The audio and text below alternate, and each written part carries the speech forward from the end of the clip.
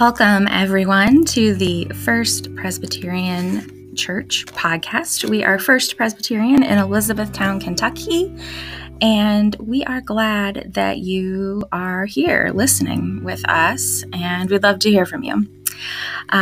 We hope that your day will be blessed, and may the peace of Christ be with you.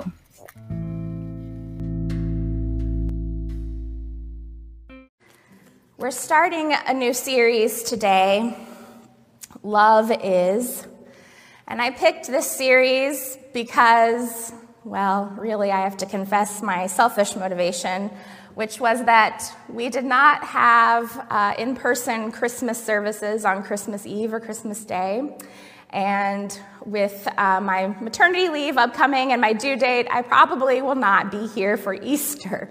So in my mind, I thought, I really want to celebrate something with you all this year. Why not Valentine's Day? Oh, let's talk about love all month. Yay. And then as I've gotten more into it, I struggled because I thought, what is there new or really compelling to say about love? We all know, or at least someone has told us at some point in our lives, that God loves us. We know that we ought to love each other because God has loved us. And probably most of us hope, think, believe, maybe not, that we do at least an okay job of loving the people in our lives. Generally, if we're not so good at that, we're not really aware of the ways which we're not good at it. So love, what is there to say? We should do it. And we just heard the writer of this letter to a community that would have followed John's gospel. Lots of words saying over and over again, God loves you, so love other people. And maybe that many words are necessary because we don't actually get it as well as we think that we do. We know that God loves us and that God wants us to love other people, but sometimes that connection gets broken or we're just not really rooted in the deep truth of it. I'm going to tell you about my dog. I thought this was a good place to talk about the difficulties of love because I won't be discussing, the issues I have with the actual people in my life and the ways that I fail to love them. But sometimes our animals do really shine a light on the ways that we approach the world. So I did not grow up with dogs. I am not a dog person. There was an incident with a dog in our neighborhood when I was, 3 or 4, and it was very traumatizing. And anyway, no dogs. I was always scared of dogs. And then I went away to college. My brother got a dog, so I kind of got more used to them, but I never lived with that dog. And I guess we can blame it on the pandemic or just a general lapse of good judgment. But right before Christmas 2020, which if you were here, you may remember that was Christmas in the parking lot with the snow, me standing in the back of Jim's truck. Anyway, that's just a fun memory, not related to the sermon or the dog story, except to say that while I do love Blake, my husband, he came home with this dog 2 days before Christmas, which, is a busy time for us ministers. And this dog, his name is Remington. We didn't give him that name. It came from the shelter. To put it mildly, he's crazy. He's just wild. I mean, he's very loving. He's very sweet. But for me, not a dog person, we were all really shell-shocked with this dog. Now, Blake claims that the dog tricked him because the dog was very mild-mannered at the shelter, and of course, that's why Blake picked him. And then we got home, and the dog was a whole thing. He still is, but he's a great cuddler. So anyway, fast forward to now, I love this dog. He cuddles, He likes to lay, if I'm laying on my side on the couch, he'll lay in the crook of my knee and put his little head on my legs. He does other things that aren't so great, but, and Blake says regularly, we should sell him. I'm like, nobody wants to pay money for this dog.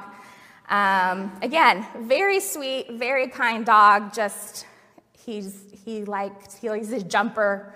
And, he's 50 pounds. And so big dogs that jump, nobody likes that because, they're all jumping and their nails are stabbing you.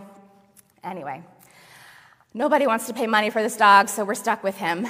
I don't think anybody wants to take him for free either. And I love him.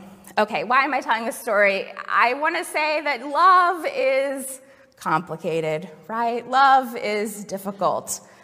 We can love others, and sometimes it's a bit like the dog, we love the dog, but we also really despise the dog. And can it be like that with the people in our lives, especially the ones we're the closest to? I love the people that I live with. Oh, now I'm talking about them. But, sometimes we all get on each other's nerves, right? And I'm sure I'm not the easiest to live with or love either. Love is difficult. Is love easy for all of you? How is love difficult? Anyone? Other people? Hard to deal with? Lose your patience? Yeah. Love is hard. We think maybe it's easy or it looks easy on TV or in movies. We don't often think about it.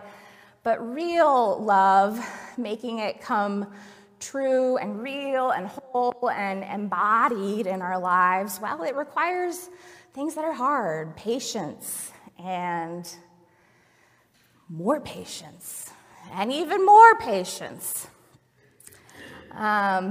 Love requires that we do things that we don't want to do. We have to put aside our selfishness. True confession, I think about that anytime Lydia asks me to do something and I'm, again, snuggled on the couch with the dog. I'm like, I don't want to get up, but I have to. Or I do because I love my child, I am her parent, and that's what there is to do. Love requires things of us. Love stretches us. And the other thing about love is, isn't it hard to believe that love on the big scale is real in this world? We're just so filled with violence sometimes. I think we've been reminded of that in recent weeks. Death, mass shootings, homelessness, all the difficulties that we run into as humans. And sometimes people are so hurt or just haven't learned how to love that the harm that they wreak on others seems to fill the world. And that kind of evil and pain, if you watch the news, it seems like it's taking over. So yeah, maybe we can have love in our own little lives, but I think it is kind of hard sometimes to believe in this vision that we heard in the scripture today of God abiding with us and God inviting us to love others. What if we really could love deeply and truly each other and our communities in ways that stretch us and challenge us, in ways that make us uncomfortable? Love is not easy. But the good news, it's not new at all, really, but the thing I want to come back to from this scripture is that when we struggle with love, when we find ourselves exhausted, out of love, disillusioned with the world and the possibility of love, we can come back to the source, God. We can love. We are able to love because God loves us. In that first scripture reading, we heard about how God is the vine and we are the branches. And Jesus says, abide in me as I abide in you, and we abide in each other, and there's lots of abiding. Yes, it's all lovely. And we heard echoes of that in 1 John. By the way, they're not the same writers, but they would have been probably in the same kind of community that followed John's gospel, if that makes sense. So people who were part of what they call the Johannine community. So these writers are not the same, but they are reflecting similar themes. I think we can even see that in the reading from today. We can come back to God when we are out of love, when love is difficult, when we are jaded and disillusioned. We just connect ourselves back up to the vine. I think we all know we wander from the vine, from the source of love. We get depleted, but that love is always there. It's the source of our lives. That dog that drives me crazy, I do sometimes think, you remind me of the constancy of God's love. So there's little touch points like that maybe you have, relationships, people that you connect with or call on to remind you that you are loved. And yes, John says we ought to love each other. So there is kind of this duty or obligation to it, but it's not just duty or obligation, it's a gift. We can love. When we fill ourselves up with God's love, it just naturally overflows like water overflowing a cup.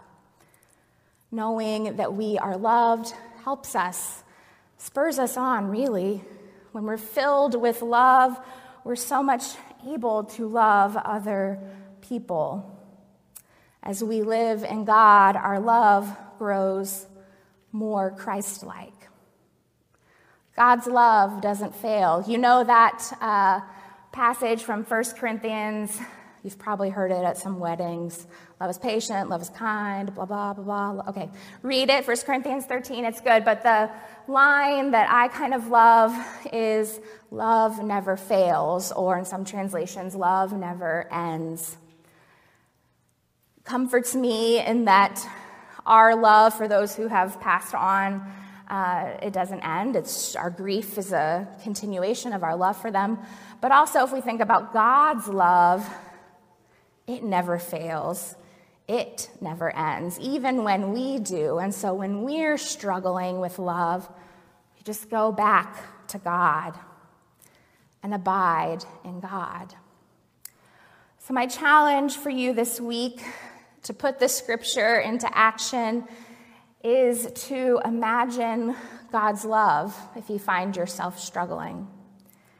Could have made a whole sermon about that, how sometimes we know intellectually that God loves us, but there can be a heart block to that, where we're not really able to take that in because of the messages we've received from other people about who we are. And so there is that. But the way that we internalize God's love is to keep coming back to it. So when you struggle this week, imagine God's love. And other little challenge, find 3 minutes, just 3, to be quiet, to dwell in the presence of God. A simple prayer might just be, God, I am here. Show me your love. I made that up just now, so you can make up your own. God, I am here. Show me your love. When we connect to love, we are filled up with love, and that love, the great promise of Scripture, is that it never runs out, and that we can love because God first loved us. Amen.